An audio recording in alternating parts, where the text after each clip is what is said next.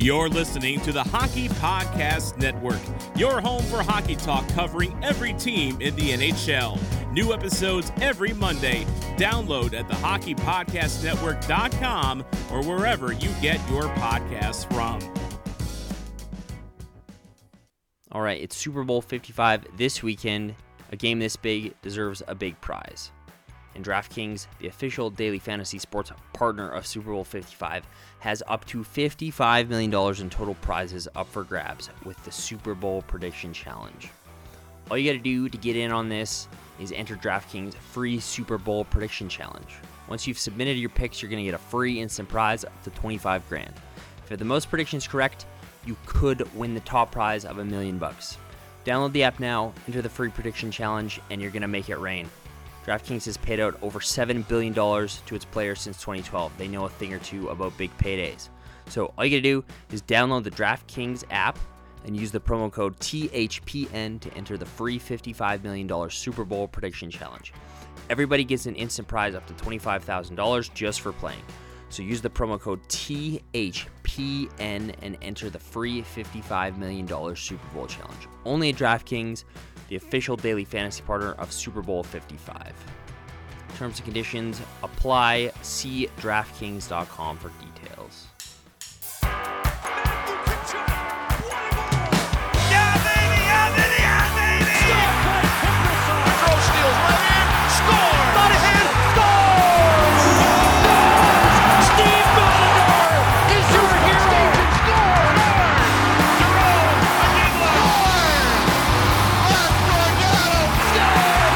Agila. They're on their feet in Calgary. I wasn't want to get a hit then. Stay off the tracks. What's up, everybody? Welcome back to the In the Dome podcast. Okay, we're going to break down what was kind of a shitty game. But first, let's get to the absolute bombshell that Elliot Friedman, I mean, like in the middle of the intermission, kind of out of nowhere, nobody's expecting this. Oh, yeah, and by the way, I just confirmed that Sam Bennett wants out of Calgary, everybody.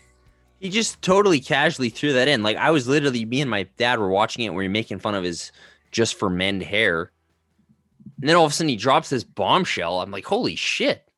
Elliot's pretty easy to make fun of. It's just like one of those guys. Dude. And it's not even like, in a bad way. It's just, whether it's the giant beard growing off his face or just fermenting his hair. Or whatever it is, or that dirty ass stash he had going on for a while. The thing that he always has he thinks he's so wise and just bugs me. Like, he's a good reporter, but I think he's blown his own horn a little too much for me. Blowing smoke up his own ass, eh? That's what I meant. Blowing his own horn. Oh my God. You probably tried that once or twice. Oh boy. So anyways, like, wow, he really dropped that, and I was surprised. Yeah. Well, you aren't, right? Yeah, I'm not at all. If you think about it for 0.5 seconds, it makes more sense than anything I've ever heard in my life. So what's your initial reaction? I want to hear that first. Well, firstly, it was like because he did it the way he worded it, because everyone was like, oh, he's requested a trade. Ooh. He wants out. Yeah, he wants out now. It was like, well, not really. If you listen to what Elliot said, he said Sam Bennett's agent confirmed that he would like a change of scenery and nothing was imminent and there was no rush. And the Flames were radio silent. Gee, what a surprise. Brad Treliving pretending like nothing is going on. So my initial reaction was, why didn't they just trade this poor son of a bitch when he had some value 2 years ago or last year? And then my second reaction was what will happen is they will end up losing him for nothing because Brad won't trade him. So those are my two initial reactions. My initial reaction is, shock, but not shock, right? Because, shock, but not surprised, I guess. You could say that. But then throughout the rest of the game, I felt pretty sad, actually. Yeah, it was a bummer because it's like, he's like, man, I've always said this, like, It is one, and you like, what do we say? The saddest story in the NHL is Sam Bennett. Yeah, he's the saddest story in hockey right now. Like, well, seriously, one of them. But I'm sure there's sadder stories. Okay, but from a Flames fan perspective, it's pretty sad, dude. Like, if this guy had been what he was supposed to be, this team would be a Stanley Cup contender. I got his stats up here. He's played 371 NHL games. Holy smokes. 63 goals, 66 assists, 129 points in 371 games. 304 PIMs. Jeez, that's actually quite a lot. But then you look at his playoff numbers. 30 playoff games played, 11 goals scored, 8 assists, 19 points in 30 playoff games. This is a guy that always comes into the playoffs on the third or fourth line and ends up on the first or second line. Well, I think the thing that was kind of like, for me, because I know I'm kind of more on the side of like Sam Bennett has never done enough to earn a spot. Like, because everyone's like, oh, give him a spot. I was like, well, he's never really done anything outside of like a few good games in the playoffs to earn it. And I always look at like somebody like Mangiapane as comparable. It's like, there's a guy who has earned it. He's earned the top 6 role that he has now. Yep. Sam Bennett hasn't really done that. But then like I was thinking about like, hey, it's probably frustrating for Sam Bennett to be that good in this year's playoffs. 5 goals in 10 games. Easily one of the best skaters for the Flames against the Stars. And then you roll into camp and Dominic Simone gets to play top 6. Josh Levo gets to play top 6. And you're toiling with Joachim Nordstrom and Milan Lucic. That's got to piss you off, right? Back to the fourth line. Like literally he was, well, other than Cam Talbot, he was our most valuable skater in that Dallas series. So I'm sure. So I can understand where it's like, okay, I can understand the timing of it now. Because it's like, I just played really good 4 months ago, and I'm starting the season with fucking Nordstrom and Lucic again. Could you give me a shot? So in that sense, I do understand like why it would be now as opposed to previously. So here's a note I wrote down because I don't know. We've obviously spent a lot of time on Sam Bennett on this podcast. I mean, for good reason. What do you do with a guy like this? Right? And is it all his fault? How much of it is the player's fault? Obviously, there's some onus there for sure. How much of it is the organization's fault? There's definitely some onus there for sure. My issue, and I think your issue, is have both parties, i.e., the ownership and the management of this club, done their part? Because I don't know. I don't think they have. Maybe they feel like they have. But if that's the case, then why wouldn't you just trade the fucker? Do you know what I mean? Like if you as a club have Sam Bennett slotted in the, in the bottom 6, toggling between the third and fourth line throughout the duration of the regular season, why wouldn't you trade him? If that's truly where you see him on your depth chart. Well, that's what I've never really understood is like, and we all know Brad has a propensity for, I mean, it's weird because he didn't in the early days, like he was slinging Sven Baertschi for a pick that becomes Rasmus Anderson. He's slinging Chris Russell for the pick that would become Dylan Dubé. And then somewhere on the line, he's like hoarding all these guys and then just letting them go for nothing all the time. It's like, I've never really quite understood why, if they're not going to trade Bennett and then just bury him on the fourth line. Yeah. Like, I mean, he's like a dead man walking the last 2 years. Yeah. I mean, it all comes down to this perceived value, right? I think I did a Twitter poll on Twitter, but half the fan base says keep him, half say we're done with him. And it's like, it just kind of seems to be split right down the middle, right? Honestly, you know what the best thing they would have been, and I was even saying this at the time, it was like, I think I even said it was like, I wonder after the playoffs, I was like, I wonder what you could get for Sam Bennett in the offseason. I bet you could get quite a lot right now. Yeah, that would have been the time to do it. But then once you see what he's done in the offseason, you want to keep him. But that's my point is like, if you're gonna, well, that's my point too, is like, okay, his value's at an all-time high after that great playoff performance. If you know he's going to be starting on the fourth line with Nordstrom and Lucic, trade him. Get a first. Shit. Like how are you managing? How is this managing your assets? It isn't. It's mismanagement of assets. It's like why didn't they trade Mark Jankowski? Just let an RFA walk. A guy who scored 17 goals one year, you could have fetched probably something decent for him. I mean, I know they tried in the Nazem Kadri trade, but it's just like that would be even more reason to trade him for me. It's like now he knows he's been traded. Look at the list of players that Brad has me. let walk in the last 2 seasons. Well, there's like 4. Did you send me a list? Kulak, Paul Byron, Mark Jankowski, like even TJ Brody, like even the Hamonic, Brody, Gustafson, Forbert. Hamonic, Brody, Gustafson, Forbert. It's that's that's 9 players. Like, that's and I understand. Dude, you tell me you couldn't have recouped something, anything? Yeah. Like, obviously he knew what the plan was. That's my problem, right? Like, I don't understand it. I think he knew he was not going to re-sign TJ Brody. I mean, in a year where the whole season is messed up, trade him. And see, my whole thing with this is like, whatever. I'm not really, if Sam Bennett, if you want to trade him. But like, what are you doing? Like, you're just back to this point is like, if there's perceived value for Sam Bennett, which doesn't match into where you place him in your depth chart, that's where you got to make a trade, because you could make your team better some other way. Like if he's wasting away on the 4th line again, right? Arguably, there's probably half the teams in the league he can play on the 3rd line, no problem, right? Depending on the team, maybe he even gets a chance higher up in the lineup. That's a pretty safe assumption. Right. Well, but it's this Flames team that it's just never going to happen. So if you have a player, this is where we always say with Brad, the same thing was with Frolik, right? The same thing has been the problem with Backlund.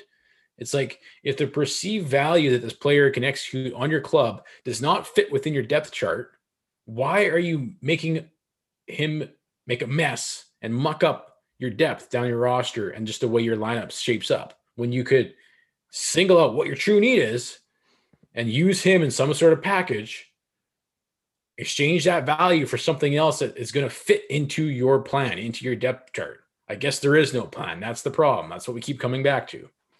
Well, it kind of feels like he's kind of been hoarding him as a trade chip, and now it's like, because he was rumored to be in the New Jersey deal last year. I guarantee he was involved in the PLD shit that the Flames were in on. He's probably been in every single trade call Brad has made in the last 2 years. So, but it's odd to me that, I don't know if it's odd, but it's just seems stupid to reward the best player, the player who played the best for you in the playoffs. If you know you're going to start him on the 4th line, if you're going to do that, if you're going to reward, I'm doing that in air quotes because it's not a reward. If you're going to give the best player in the playoffs the 4th line minutes and put guys like Simone and Levo ahead of him, and stick him with Lucic and Nordstrom, and then be surprised that he sucks, it's like, why didn't you just trade him in the summer for a pick or another player? That's where I'm having a disconnect. It's just like but this seems makes to be neither of the scenarios make sense. Where why is he, if he's staying, promote him? I think he earned a shot with his play in the playoffs. If he's staying, your goal would be to make it work for him, not have him waste away on the 4th line, right? Otherwise, trade him and get something. I don't get it. Just another classic Calgary Flames thing to do. Yeah, exactly. So that part of it, I don't really understand from a Flames perspective. It's like, you probably could have sold high, and maybe you couldn't. We don't know. But I mean, seeing as I'm sure everybody was super high on him after the playoffs, like, you couldn't have got Bob Murray from Anaheim, who has supposedly loved him forever. You couldn't have got a decent pick or a decent prospect for Sam Bennett from him. I think you probably could have. So it's more poor asset management to me. I've been cautioning about this since the start of the season of, slotting guys like Simone, Levo, these newcomers ahead of these players that have been here for how many years? And then now here we are, 7 games in. Bennett says he wants out. And it's like, what kind of, Brad's always so obsessed about, how tight these guys are in the dressing room. What does a situation like this weigh in? You telling me it's light in there right now? You telling me there's not a cloud around Sam Bennett currently? I know he's a professional. You saw it with Dubois. It was really apparent the way he played on the ice. Yeah. And I'm not saying Sam's going to be like that, but if he wants out, I mean, you saw it with Jankowski last year. Guy didn't give a shit. You kind of saw it with Brody even, right? Read between the lines. Yeah. You know, the writing's on the wall. Brody knows his GM doesn't want him. It's been a part of every trade rumor for 3 years. It's fucking annoying. Yeah. Just coming from a place of, having, run aspects of business before, dealing with, the HR, the human side of things. And I get it, it's a meat market, it's a business, but fuck, for a guy that goes off on how important the amount of time and money that Brad Treat Your Living spends and invests on making sure it's a tight room while simultaneously talking out the other side of his mouth and treating some guys the opposite, it's fucking annoying for me to sit here and watch it. And if you're new to this podcast, like, you're gonna find we're always in the players' corner. That's kind of what this podcast is all about.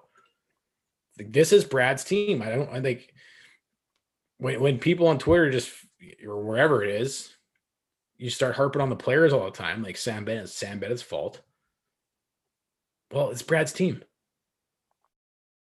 Brad Treliving has constructed this team. He's kept Sam Bennett, even though he's been toiling away on the fourth line with the likes of Neil, Lucic, Jankowski, et cetera, et cetera. And the other thing that pisses me off about it too is, where else do you ever, like, the media is just always sitting in Brad Treliving's lap? Has anybody ever questioned his decisions?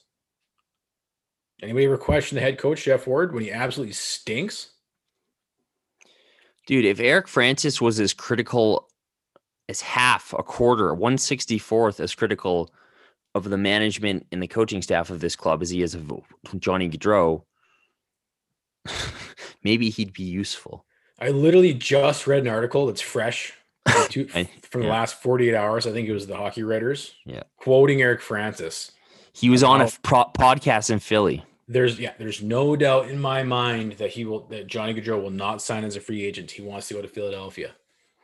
And then his follow-up quote was, I know he said he wants to stay in Calgary his whole career, but that's just lip service. But I know. What a fucking tool, dude. Everything there is to know about Johnny Gaudreau. What a fucking loser. God, I hate that guy. So there's frustration here, right? Here's the thing too, right? When we go to bat for Monahan, right, in the offseason, coming back to this thing, all he does is score goals. Well, all Sam Bennett seems to do is score playoff goals. So my question to you is, like, how valuable is that? Because if scoring regular season goals is one of the most valuable things you're looking for in a game, how valuable is a guy that all he does is score playoff goals? Well, and the thing too is, like you were saying, where Brad talks out of both sides of his ass. It's like, hasn't that been like the impetus and why we've been fed? We need guys like Lucic because they help you win in the playoffs when it matters. Like, we keep getting fed that we're bringing these specific guys in because playoffs. Okay. So you're going to treat one of your best player. Like, I think he's third in playoff scoring with his team over the past 6 seasons, or however many times they've been to the playoffs, behind only Monahan and Gaudreau. So, okay, if you're going to tell us we need Lucic for the playoffs, and then completely just fuck with Sam Bennett all the time, so it doesn't make much sense to me. Well, and I guess, like, just to drive my own personal point home, and I mean, I've made this plenty of times, so it's, again, we're beating a dead horse with most of the stuff, right? It's just like, you need 2 teams, one to get you into the playoffs, one to get you through the playoffs. Sam Bennett is a playoff performer. Nobody can argue that. No one can deny it. Now, if that's the case and you see that value and you're like, you know what, I want to give him another shot this year. Let's take one more ride at it. First, we got to make it to the playoffs. But have you heard anything, in the past 5 seasons of Sam Bennett being here, maybe outside of Hartley, where like any coach, anybody in management worked with him, took him to the side? Has anybody got him a mental health coach? A sports psychologist? Well, I think something you touched on earlier in this season when we were just really frustrated. It's like, does he have a brain? Like when he's taking all those penalties, it's like, I think you said something to the effect of like, he's out there for like 5 minutes on the 4th line. He's been demoted again. And he's just trying so hard. He's like, I need to get this puck no matter what, because if I don't make an impact on this shift, I'm going to be playing with Lucic and Nordstrom for the rest of the fucking season. So it's like, I think that is a valid thing. Like psychologically, every time, like anytime he does anything right, he doesn't get rewarded for it.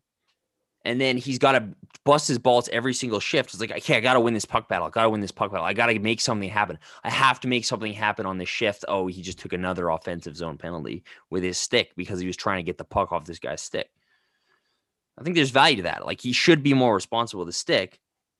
But that kind of stuff, like, right? Like for a guy who lives and breathes confidence more than any player I've ever seen in my entire life. Like you even saw it in game 1 this year where he starts the game with Lucic and Nordstrom, looks like absolute ass, gets a shift with Mangiapane and Backlund. This is against Winnipeg. Looks like all of a sudden creates 3 scoring chances. Yep. Get this guy some support.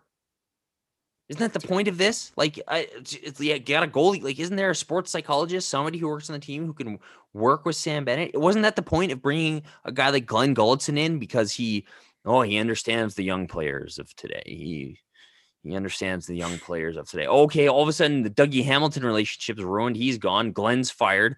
Half the young guys are pissed. Sam Bennett's career has been completely derailed.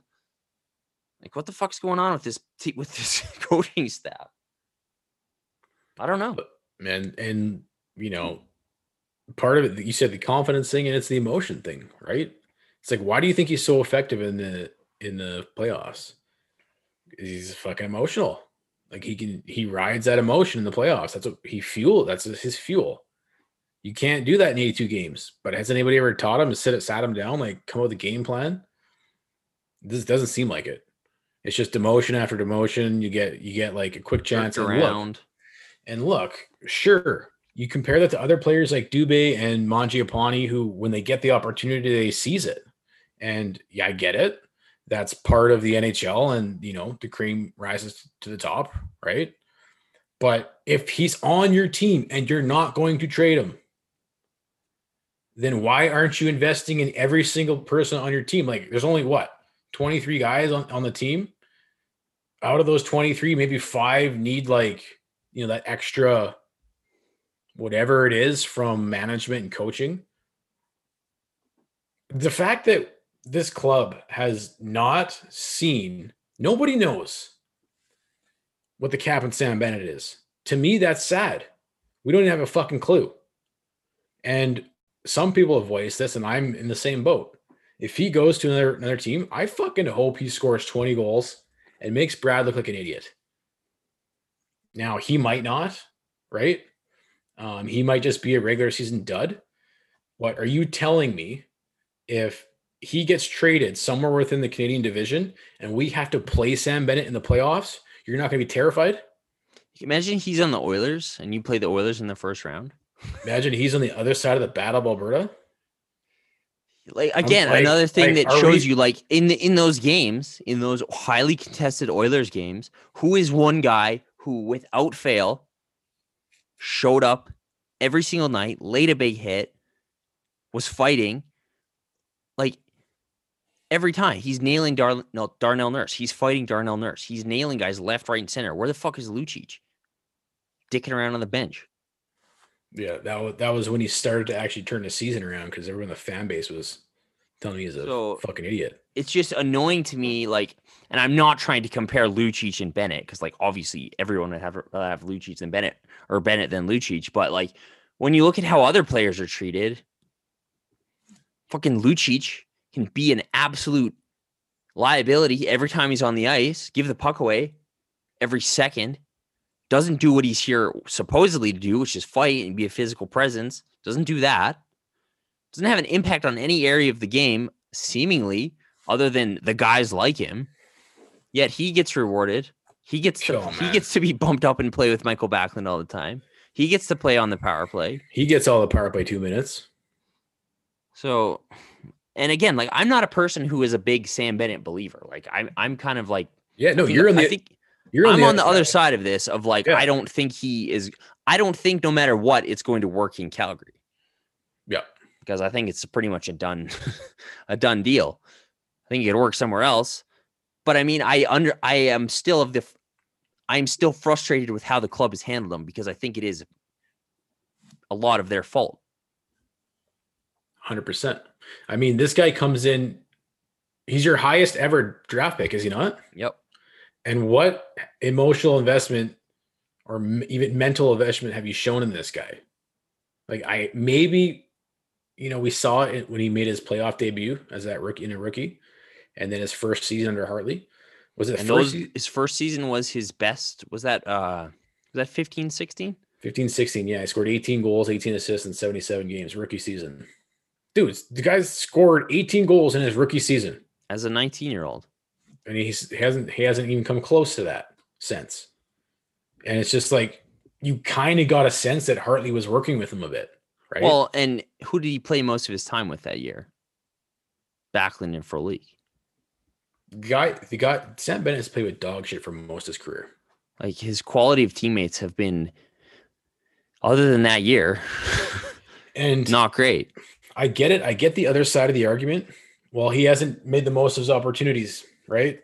And it's just like, yeah, but does that mean he can't still be better than what we've seen? Exactly. Because he's the type of guy that, like you said, lives and dies off confidence. Either he has it, and we've seen what he can do when he has it, or he doesn't. And we also see those bad penalties we see are because of a lack of confidence. He's afraid that if he doesn't, like you just said, make an impact on every shift and get pucks away from guys, then he's probably going to get demoted. And it's probably true. And it's just a negative feedback loop for him. And I mean, listen, like you said, I'm more on the argument of like, hey, look what guys like Mangiapane and Dubé have done in there. But not every human is the same, I think, is the point, the broad point we're trying to make here. Exactly. And I mean, this whole emotion thing, like, what do you want him to be? Just a fucking robot? The guy's the opposite. That's why he's so good in the playoffs. It's like, double-edged sword. How Andrew Mangiapane or Dylan Dubé are going to progress in this league, or what they're given and make what they are given to be successful is not going to be the same for Sam Bennett. So I always get caught up in the argument. Yeah, look at Dubé, look at Mangiapane. But then, I have to remember, everybody is completely different. Yep. If you give Sam Bennett fourth line minutes with guys, he's probably not, because that's not his skill set. His skill set is not one like Andrew Mangiapane, where he is a dynamite player in his own zone. And I'm probably guessing that the 50% of the fan base that wants to keep him around probably says, look, we haven't even seen what Sam Bennett can do yet. And I'm here on this podcast right now saying that the reason why is because of management. Now, it's not 100% of the reason, but that's the catalyst that he needs. Like, it's just like, those schools where you have whatever, maybe it's slower kids that need more attention, but when they get it, then all the pieces start to click in. That's where I'm at with it. And I could be wrong, but just from looking at the human aspect of it and looking at what we have seen from Sam Bennett, to me, he could be potentially one of those little diamonds in the rough that, hey, if he goes to another team, if there's a GM in this league that is on the, if this is true, what I'm saying here is true, and there's a GM in the league that is thinking along the same lines, and he's already, knows he has the right management and coach, and he knows that Sam Bennett is going to be a little project, then I don't see how Sam Bennett can't score 20 goals under different management, under a different club. Yeah, and that's kind of where I'm at, where I'm like, I don't think it's gonna work here, regardless, just with everything that's happened. Like, I don't foresee a scenario where Sam Bennett stays and emerges. I don't think, just based on how this team, like, where he is on the depth chart, et cetera, et cetera. So I just think, like, the best thing for everybody, for him, for the team, it just seems like it would be the best thing for everybody to do. And Sam obviously feels the same way. I'm curious where Brad Treliving's at with this. He's radio silent, bro. Well, obviously. But where do you think he's at? Like, do you think he's like, oh, yeah, like, let's get you out of here, bud. Like, let's, maybe he's going to use this as an excuse like he has done in the past with Brody and Jankowski. Adam Fox. He didn't want to be here. Yeah. He didn't want to be here, so I just dumped him for nothing. Or is he going to be on the other side of the fence and be like, look, Sam, I know we haven't given you what – every opportunity, whatever, to succeed. And maybe he'll take some onus and some ownership around it and be like, hear me out. Let's give it one more fucking go. It's a shortened season anyways. If things don't pan out, I'll move you in the off season. Or you'll go to Seattle. We should even talk about that potential. But I'm kind of curious. I kind of probably think it's the former, just because we know this organization pretty well, man. And that's why I agree with you. It's not going to work here. But that's what makes me upset. That's what pisses me off about this whole situation, is that the Calgary Flames organization can't make Sam Bennett work. That's what rattles me. Yeah, and I do think there maybe is something to that. The fact that, I don't know if it's been confirmed that it has been an actual request, but the fact that the way it was worded, the way Friedman worded it, was the agent said he would like a change of scenery or something. Like, maybe there is just some leverage at play here. But, I mean, for me, I imagine he just wants to play hockey. And right now he's playing 8 minutes, 9 minutes, 10 minutes a night with Lucic and Nordstrom, and is like, get me the fuck out of here. So maybe it is some leverage. I would love for Brad to be like, hey, we can make it work with you. Because, what are you going to get for Sam Bennett, too? Like, everyone's like, oh, we'll get Vince Dunn. It's like, in what fucking world are you getting Vince Dunn for Sam Bennett? Or even the Victor Mete? Like, I think Sam Bennett's value is pretty marginal right now.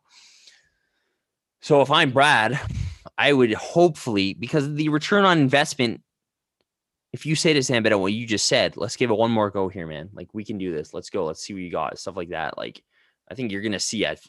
And if he gets the appropriate ice time and usage, you could maybe squeeze, even if he ends up leaving at the end of the year, even if he ends up getting selected by Seattle, maybe if you can squeeze the best hockey out of Sam Bennett he's ever played, maybe go on a playoff run or something. I don't know. But I have to agree. I would believe it would be the former. I would be surprised to see him on the team in the foreseeable future. It's going to be interesting. We saw, obviously it's different, but the most similar thing we've seen lately is from Frolik's agent last year. Yeah. Where he didn't even say anything about a trade or a change of scenery. He just basically said, I'm not getting something. Ice time. Yeah, he basically came out and said, "It's I don't understand why this player is playing down this far in the lineup." Made it a big public thing, and the reason why it might be the former is because later in the season, Michael Frolik gets traded. So way later, it took about 18 goddamn years. Yeah. So, but also even last night, it's interesting. Right? Because Sam Bennett had the most amount of ice time I think he's had all year last night. He's on power play 2 last night. Playing with Backlund. Playing with Backlund. So he had over 15 minutes of ice time. He almost had 16 minutes of ice time last night. Wow. And he's probably wiped. He hasn't played that long in it forever. Maybe that's already a response internally. Be like, shit, you know what? We don't actually want to lose this guy. Like, I don't like, it's the thing. It's just like dicking around with him. Right. And Simone has not, come on. Look, I get it. Sam Bennett needs coaching, man. Fuck. Well, that's what it is to me, where I keep saying, like, I don't think he can work, because it's like he needs to. It's like when you've been trying to learn something for so long and you've never really been taught it or developed properly. At this point, it's like it's too late in your current situation type thing. It's like you can't work somewhere for 4 years, have them treat you like shit, have them not train you properly. You've developed all these weird, dumb habits. And then it's like, okay, now we're going to fix it all. It's like, it usually doesn't work that way. Exactly. So that's why I don't know if it can work in Calgary. And I mean, the other thing is too, like, Sam Bennett's in a contract here. Like, this is like, millions of dollars are on the line for Sam Bennett right now.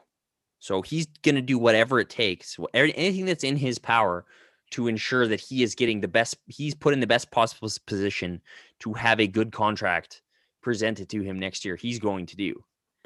And who knows, maybe this is Sam Bennett's way of being like, I'm sick of being fucked around. Either make your decision, play me or trade me. Sam Bennett is voicing he's voicing what the fans have been saying. Play him exactly, or fucking trade him. Make a fucking decision. But you got to pick one. It's like even the thing with center. It's like, where's Bennett going to play? Jeff Ward? Oh, center for sure. Center. Game 1, he sucks, and he's back to the wing. Make a goddamn decision. Like, would you be scared shitless if they reunited the Bennett, Lucic, Dubé line as your third line? What do you mean scared shitless?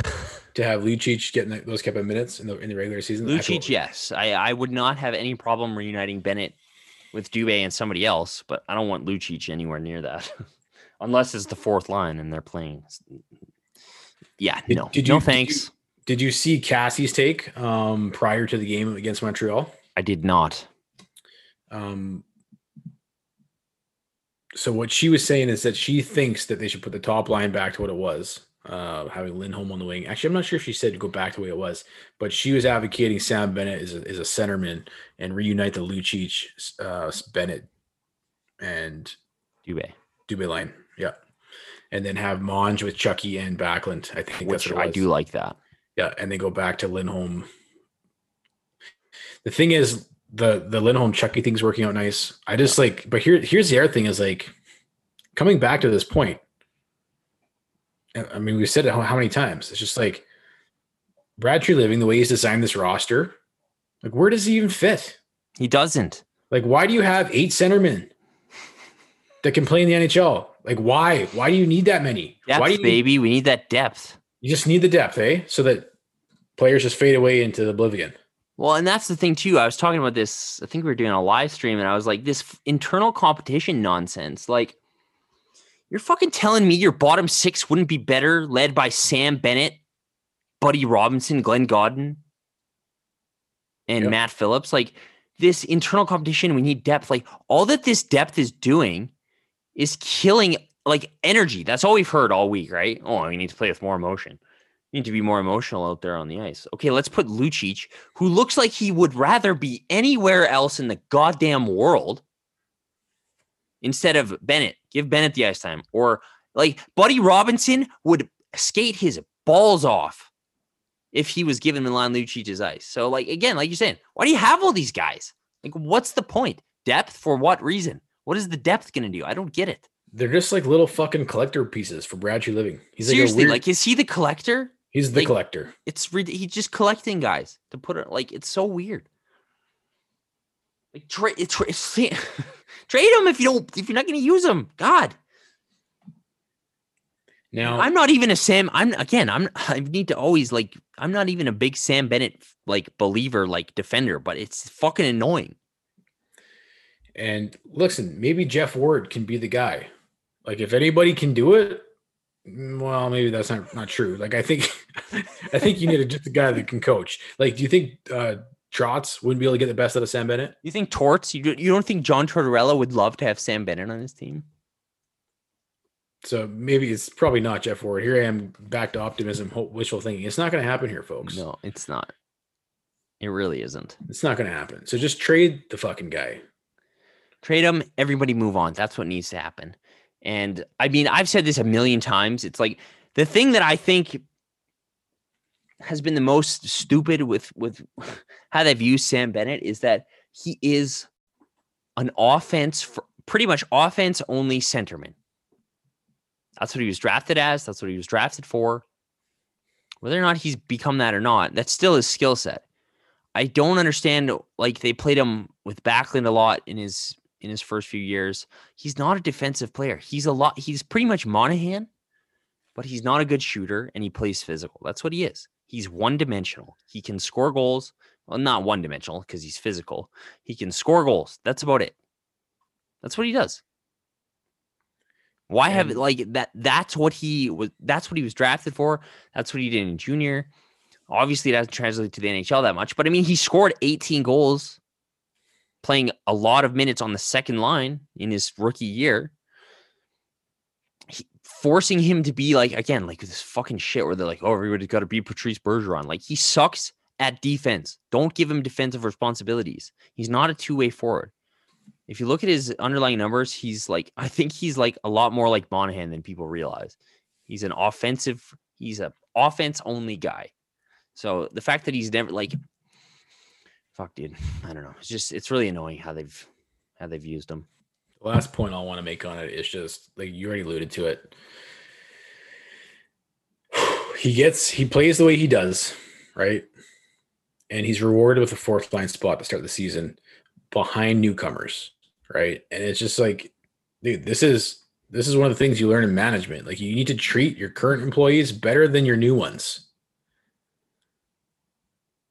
So I can see why he's upset. I can see why he's at his breaking point. She's like, "Okay, get me the fuck out of here. If you're just gonna, dangle me around, get me out." So it's gonna be curious to see how it plays out. It's either gonna go one of two ways. I think it's a 70% chance he's traded, 30% chance we hang on to him. And if that 30% comes true and we hang on to him, then if he keeps, being mediocre and not getting a lot of playing time, it's just a matter of time until we trade him later in the season. Or just let him walk for nothing or lose him in the expansion draft. But at this point, I don't think Seattle would be taking him over Shillington. And I still think they'd take Shillington over him. But the only limiting factor in me assuring that he does get traded is that we've seen Brad pull this shit as recently as Mark Jankowski. So, yeah. And then he'll be like, oh, he wanted to go. I mean, we would have loved to have the guy. We really tried to make it work. But it ran out of time. Guaranteed. Yeah, ran out of time. That's what he's going to say. I'm going to say there's a 5% chance that Bennett makes it work in Calgary. I think it's over. Where are you at? I've been at that it's over for a long time. I was in the camp. You should have traded him in the summer when his value is high. I don't see it working here. I would love nothing. Again, like, I have nothing but love for Sam Bennett. Like, he entered this team at the rebuilding stage where I think a lot of people got back on board with what this team was doing. He was instantly a fan favorite based on his playoff performance and the way he played. Had a really good rookie campaign. Like, I mean, how can you not love the guy? Just, again, go watch the highlights over the past 5 years of the Edmonton games, or any time a teammate gets hit. Who do you think is beating the shit out of them 5 seconds later? Sam Bennett. How many times did this guy stand up for Jankowski getting pushed around? Like, every single time. I will take half of Sam Bennett on my team over 200 Milan Lucic's.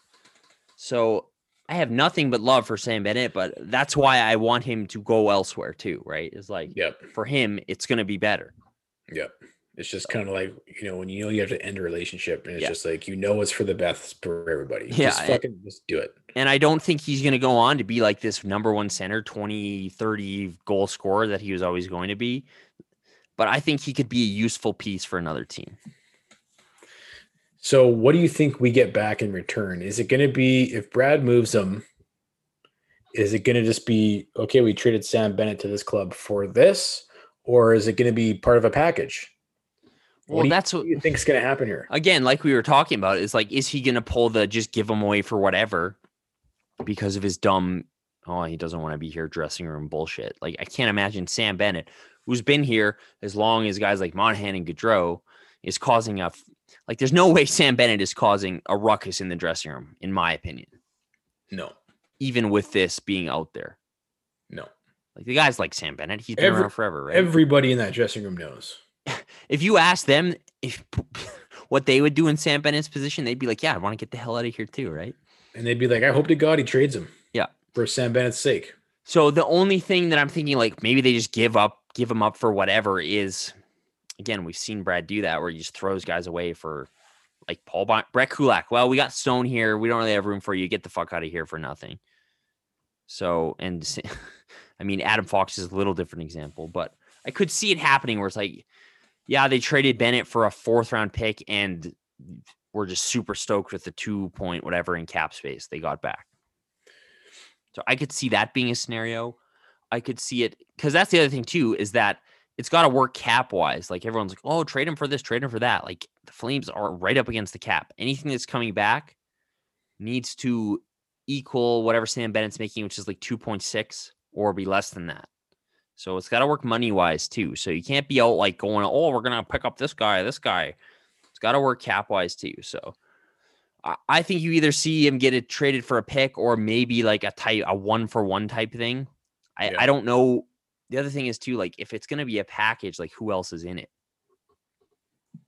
Like who on this team are they trading at this point? That to me, that's a great question because this Pierre-Luc Dubois thing where Calgary was in on it right to the last minute. Apparently what was being reported is that it was going to be a big deal, a big trade, meaning players of significant, importance going back and forth from either. Well, and we've heard Hanifin was involved in the Taylor Hall. Hanifin and Bennett for Hall was out there last year. But fuck, dude, I don't know if you can trade Hanifin right now. Jeez. Well, that's my point. You can't trade anybody. Yeah, like other than Rasmus Anderson and Gio. Like there's only two people that have been struggling out of the gate. How would you trade Monahan right now? You can't trade anyone. How could you trade it? Yeah, go down the roster. Like, how are you supposed to take anybody out of this roster other than fucking Lucic? So that's where I don't think a package makes sense because, again, the guys the usual suspects, there's no way you can trade Noah Hanifin right now unless you're getting a king's ransom back because he's your best defenseman right now. That's kind of it. I don't think Chris Tanev's getting moved. I don't think Andrew Mangiapane's getting moved. I would kill myself if he did. Unless Backlund's getting moved, I don't know. There's not really, I don't think, and again, nobody's taking on these big money deals. So I think it's either going to be like a pick or just a 1-for-1 type thing. I bet you what's going on right now is Brad has met with Bennett and probably his agent and just said, look, here's our situation. We'll put out some feelers. It's probably not going to happen right away, but we want to get you to a place that's going to work for you and get something back that's going to work for us. In the meantime, I wouldn't be surprised if Jeff Ward does his best to give him a bigger role. I think we've seen enough from Simone. He was the guy out last game, wasn't he? I don't know why Simone's out and Nordstrom's still in, or Derek Ryan for that matter. But yeah, I pick up what you're putting down. So I wouldn't be surprised if you see that. But like we're both saying, it's probably not going to work out anyways. But we're still really upset about the whole situation. But maybe what that does is it buys Brad Treliving a little bit more time to really assess if he's going to put together a package. Who makes sense to go, because we've only seen 7 games of the season. It's still super early. We've barely seen any hockey. Yeah, I'm not. Again, I don't even know what to expect. I'm not expecting much regardless. To me, it's going to be, I just can't see Brad Treliving putting together a package for pretty much anything this year with money being so tight and like who's available. And I don't know. I don't know. All right, a couple more players I want to bring up before we get to the game, which won't take long. There's not really much to break down, but you already mentioned him. Mete requested trade, so he's a defenseman on the Habs. Yeah, and he and Bennett share an agent as well, so that's why there's some like, ooh, what about a swap for those two guys? But you're saying Mete is a way more valuable asset? I think so. He's, again, if you get Victor Mete for Sam Bennett, I'd be pretty happy with that. But the problem is this team already has. Obviously, Mete's better than Shillington, but you already have a bunch of young defensemen you've buried. So I would like Victor Mete. If you could do Bennett for Mete 1-for-1, I don't think you're doing it 1-for-1. Mark Bergevin said he's not trading Mete. So I don't see that happening. I would be happy with that, though. He's a really good young defenseman. And then, like, is this a new trend we're going to see here? Like, this is 3 trade requests in a span of 2 weeks? It's the Dubois effect. Is this the NBA, the new NBA? Why not? I like it when players dictate. Like, Sam Bennett's probably like, shit, why didn't I do this 2 years ago? Fuck, no shit, eh? Okay, the other name, Konechny. What's going on there? He's healthy scratch. This is the Flyers' top center. Like, that's literally like the Flames scratching Gaudreau, isn't it? Like, this is insane. This is unprecedented. Do Have we we- heard from Travis Konechny? Do we know what's going on? There's obviously something going on. Apparently, all Vigneault said was that he needs to be better 5-on-5. That's really all I've heard about the whole situation. So another thing to keep your eye on, like, look, I don't think we're anywhere near a Konechny trade, but Connecting for Gaudreau, dude, because Gaudreau wants to go to Philly. He wants to go to Philly, okay? how good has Johnny Gaudreau been? Holy. Dude, it's almost comical how quickly he's put to rest this dumb shit, and how like all off season anybody with a brain was like, don't worry about Gaudreau. And he's been nothing short of great. Like it's almost funny how good he's been. Yeah. Eric Francis is like, he's still doubling down, but He has to double down, dude. He has to. He has no choice. yeah, his reputation's on the line. What He's gonna reputation? do everything because that's why he started. That's why he started this Gaudreau sucks stuff. Because he wants, like, he's trying to lend credence to the Gaudreau has to go, Gaudreau has to go, Gaudreau has to go, because he's been the only one saying Gaudreau's leaving. So it's just this circle Eric Francis has created for himself. I hope to God, even if it's not the right hockey move or the right move for the Flames, like, I would pay Johnny Gaudreau so much money just to destroy Eric Francis's reputation. Like, I would sign that guy for like 20 years, like $200 million, and like ruin the next 10 years of Flames cap space just to be like, see Eric Francis. Oh God. What reputation? Yeah, good point. Does anybody even like him? It doesn't seem like it. You're a fucking loser. Nobody likes you. No, nobody likes him. I don't understand it. Does Poor Ryan Leslie has to sit there with him, and he's probably just like, fuck, I hate this guy. do organizations like Sportsnet like do any vetting? Do they do any research into, who reports for them? Because it just seems like the Oilers journalists are just as bad. Dude, have you seen McDavid's interviews this week? Oh, No. that poor guy. Like, man, it's just unbelievable the questions they ask him. They're just like, so Connor, your penalty kill wasn't very good last year, and it wasn't very good this year, and it hasn't been very good. What any comment on that? Connor's like, I'm not on the penalty kill. It's insane. Leon Draisaitl currently has 6 assists, and the Oilers are beating the. See what I mean? It's 8-5. The Oilers have allowed 5 goals from the Ottawa Senators, and the only reason they're winning is because they scored 8. Yeah. They're gonna win if they don't score 8, they don't win. So the Canucks just swept the Sens, but the Canucks are looking better. They're starting to trend up. They beat Winnipeg 4-1. Look, I said this. I thought it was good timing playing the Leafs. I don't think we played them, at their best hockey. Both those games, you probably could have won, maybe deserved to win.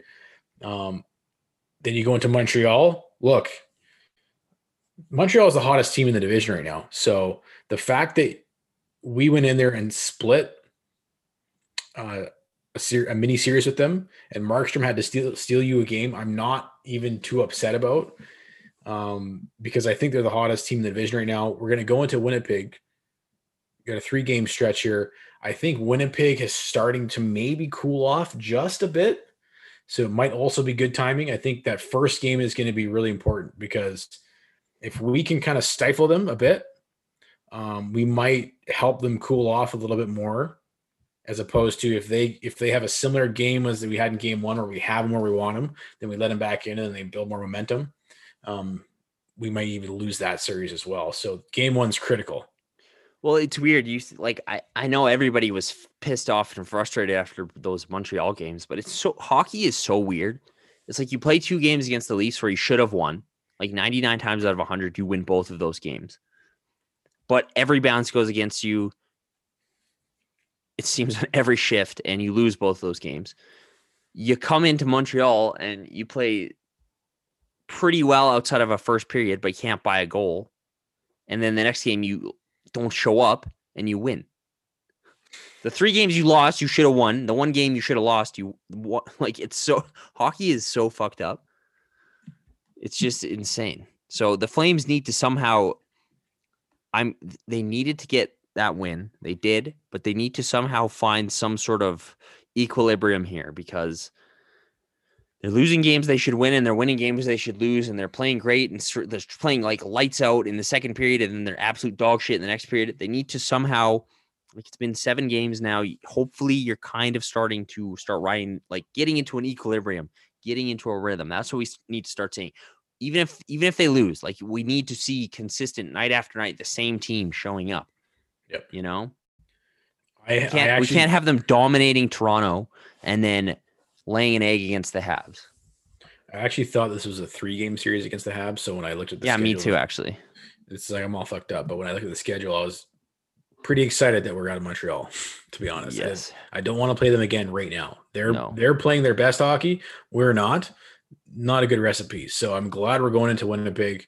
Winnipeg is probably looked the second best through 7. I guess they played more than we have.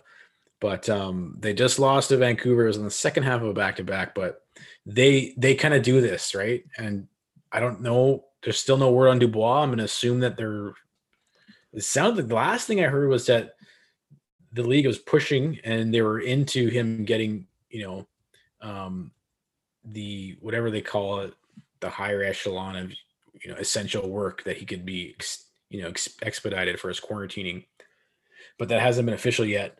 So maybe they don't have him for game 1, but this might be good timing too. We got to take advantage of it. Again, take advantage. This is the season where you have to win any game that you have any advantage, any game that you should win and you need to win, you have to win, because shortened season, all the shit that's happening, like every single advantage you have, you need to take full advantage of. So, and you need to take advantage when you have a goalie playing this well. Is Markstrom going to be this good all season long? I don't see how he can be. I mean, the thing that's crazy about how he played against Montreal is, like, even on the Suzuki save, which was like the highlight of the night save, where it was like, wow. Like, all of his saves looked like, you always hear this. Oh, he makes it look easy. Fucker makes it look so easy. Dude, right? Compare that to Mike Smith, man. Makes a glove windmill save from like a wrister from the red line. Mike Smith would have flopped like 3 times on his way getting across the crease that the same save that Markstrom made. Like, Mike Smith, if he would have saved that, would have looked like a freaking circus. And he wouldn't have saved it. Oh, no, it'd be in the back. He probably would have let the first shot in. Yeah. It would have 5-hole. Right? 5-hole. I was incredibly impressed with Mark. Again, he continues to blow my mind with how good he's been. Yeah, it's unbelievable. It is really unbelievable. Okay, Dubé. So, thoughts on the hit? I saw on Instagram that you thought it should have been a penalty. Look, I'm not surprised it wasn't a suspension. I know, obviously, Habs fans were going crazy, and it's one of those things where, sure, a lot of people watching from, a non-biased perspective thought it should have been. Look, he was so close to call those angles. You couldn't even get like a true shot at it. Like, what? I'm not even convinced the head was the principal point. Yeah. It's like, if you slowed it down to a fraction of a second, like a sliver of his shoulder hits the crest, and then his head's so down. Why is your head down? Yeah, there's 2 angles. There's one angle that looks really, really bad, like the one that's kind of on the right side of the net, and you're like, holy shit, he like creamed his head. But then the other angle, it's more of an overhead angle, it doesn't look nearly as bad. Yeah, if you're looking at it from behind and you can't see where the principal point is, where contact is, it looks like it's the head, but you don't know.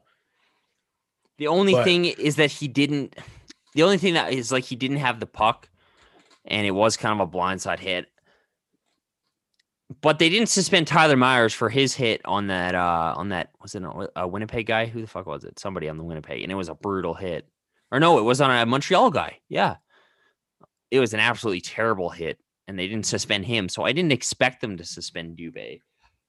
But I wouldn't have been surprised if they did either. But the outrage from Montreal fans was a little... Has everybody on social media just lost their goddamn mind? I can't even go on there anymore. I know, it's pretty ridiculous, dude. It's insane. It really is. But thank God we got him in the lineup, because what are we, undefeated with Dubé's in the lineup, and we haven't won when he's out? Dubé's our savior, man. I thought he actually didn't have a particularly great. That was the first game the top line looked meh. Chucky really struggled, I thought. With the gas, couldn't make a pass. But Dubé's speed, man, just that speed alone, it's just, man. Just the speed, just his game. He's fast, he's fit, he's physical, maybe a little too much so. But he's like Gaudreau, except stronger and more physical to me. You know, he's like a combination of Bennett and Gaudreau. Yeah, exactly. He's fast. He's hard on the puck. He's first in on the forecheck. Always laying guys out, but he has so much skill. So, I mean, having a guy like that back is always beneficial. Yeah, I think that top line is just they'll be fine. Those guys will bounce back. Oh, totally. Especially with how dominant they've been outside of that game. So, yeah. All right. Any other takeaways from the game? I mean, obviously, like you said, the first was decent. Johnny that snipe from Johnny was, oh man, that is the nicest goal of the season. I can't even stand. I can't even believe they haven't been wearing those jerseys. Like, those jerseys are incredible, dude. I enjoy watching them play on the road so much more. I just stare at them, dude. It's kind of ridiculous, actually. Like, oh my God, that was a beautiful goal. That power play is working wonders. My only takeaway was, fuck, dude, like, this team needs to learn to play with a lead. Yep. Because, fuck, man, like Jeff Ward's comment, we're going to play like we did in the playoffs. Oh, so if you get a lead, you're going to sit back and have your goaltender bail you out and hold on for dear life. That seems to be the plan. Hope to God your goaltender can be unhuman. Like, that game was literally carbon copy of that game against Dallas where you won 2-0. Yeah. And Talbot was insane, and that's the only reason you won. You only won that game because of Jacob Markstrom. That's it. And I know it was weird to me that everybody was like, oh, they played so much better in this game than they did the previous game. They were playing with lots of emotion. I'm like, what are you talking about? Yeah, they took 8 dumb penalties. Exactly. That's what their emotion got them last game. Playing with emotion, baby. Oh, we're getting penalized and we suck. Fuck. So I don't know. I thought if that wasn't a wake-up call, man, like if Markstrom's on net, you lose that game 5-6-2 probably, like, easily. So yeah. I didn't like that game at all. You're going to have games like that, but it's a little concerning because the 2 games they've had a lead, the Winnipeg game, they had a lead after the first period, and the Montreal game, it was just like, got the lead and we're not doing dick all for the rest of the game. So that's a little concerning to me. Yeah. I mean, we talked about this in the last podcast, coming back to this whole game plan. Like, I'm sure Barry Trotz has a game plan laid out for every game going to the game, right? And there's probably, fundamentals that are the same for every game. Like, okay, number 1 goal in the game is get the first goal, right? And if you don't get the first goal, then your number 2 goal is to tie it up. You don't want to go down 2, right? And you just go from there. And he probably has the same thing. If you have a 1-goal lead, how do you want to play? Do you sit back? No. You probably want to keep pressing until you get a 2-goal lead.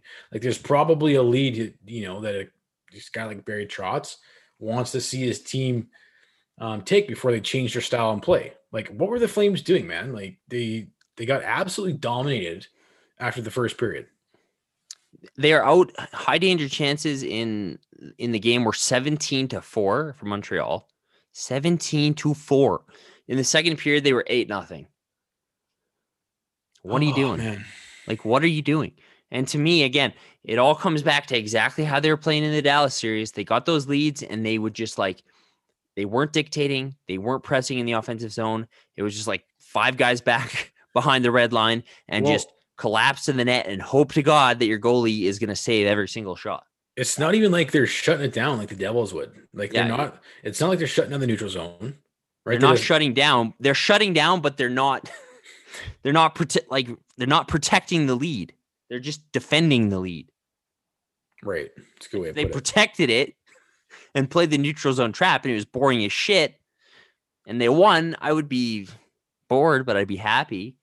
Instead, I have to sweat for 48 minutes because they're just, like, defending the net like it's a castle. Markstrom's just the last line of defense. So that's a little concerning to me to see that happening again. So after 7, we're 3-3-1. We're back to 500. That was a big game to win. So regardless of how it happens, did we not know that 10 games in they'd be about 500? I'm not surprised. This far into the season that we're sitting at 500 right now. There's still so much room for growth in this team, man. Like we just said, even playing with a lead. I mean, you and I, we both put a poll out there on both Twitter and Instagram. Like, what's harder to watch? Playing behind or playing with the lead? Playing with the lead right now is harder to watch. The lead is way worse. It's like it's giving me night terrors. And just like in the Leafs game, when you finally tied it up and then you sit right back. Yeah, exactly. Like Ward's got to figure this out, man. He's got to figure out what type of style is he going to play when he gets the lead. I don't think a 1-goal lead, you change your style at all. Well, again, that was one of the hallmarks of the team in the historic season that we never shut the fuck up about, was that quick strike. You score 1, 2, 3, it's game over. Yeah.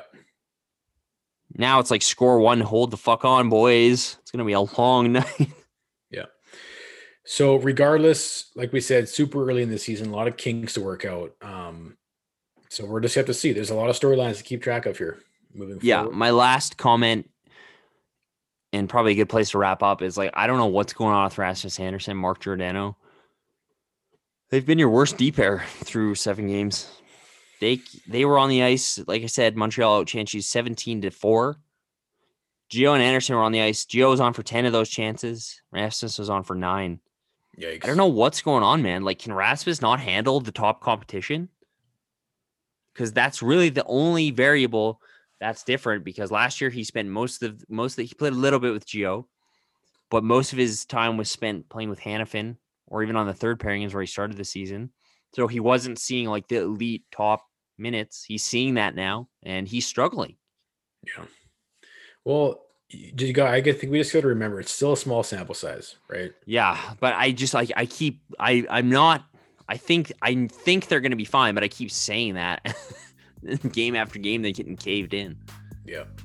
So that's the one thing I'm watching in this 3-game set with Winnipeg is very closely, is what are Rasmus and Gio doing?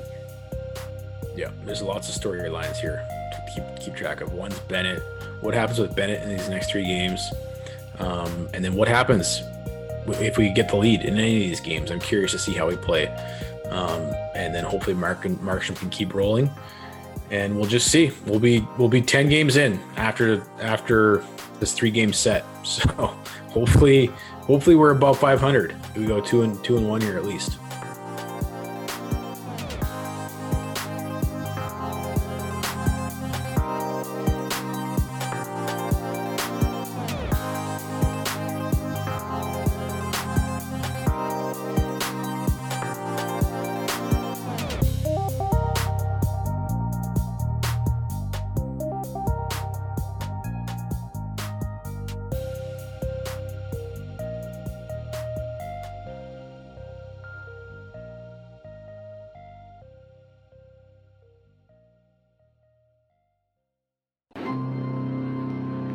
And now, the starting lineup for your Blue Notes podcast. Tom Franklin and the man called Wags. Hello and welcome to Blue Notes. I am one half of your Blue Notes team, Tom Franklin, joined by my teammate, the man called Wags. And we are your home for St. Louis Blues coverage on the Hockey Podcast Network. And that includes expert analysis, whether it's at Enterprise Center. When you're fighting for spots for the playoffs, 1 or 2 points could make the difference. And we'll be looking back at games like tonight here at Enterprise Center as lost opportunities. Or at home. Penalties, that was a big piece. You know, you're wearing down some of your best players because they're out on the ice for so many penalty kill opportunities. Just a complete breakdown. Blues first round pick, Jake Neighbors. Braden Shan texted me, and then the head coach, Craig Berube, reached out as well, and Ryan O'Reilly as well. And then the next day on day 2 of the draft, Tarasenko FaceTimed me, so that was pretty cool. So. And we're the only hockey podcast in the Hockey Podcast Network to have a Hawaiian hockey correspondent, the Hawaii Blues fan, Guy Bensing. In true Dan Kelly fashion, Dan Kelly says, F you, Keaton. I know who's the starting pitcher for Game 4 of the World Series. You damn well know who the starting goalie is for Game 4 of the NHL season. And then walked away. And we have a musician too. Not only is he responsible for this fat beat you're listening to right now, but he has also performed absolute works of art. And it seems to me you played the game with a candle to your ear, never wanting to leave the ice when the pain set in. So check out Blue Notes wherever you get your podcasts from. New episodes every Monday and Thursday. I'm Tom Franklin, reminding you to not be a chump, listen to Blue Notes, and always play to the whistle. A reminder that you can follow Blue Notes on Twitter, Facebook, and Instagram at Blue Notes Pod. I'm the voice of the Blues, Tom Calhoun.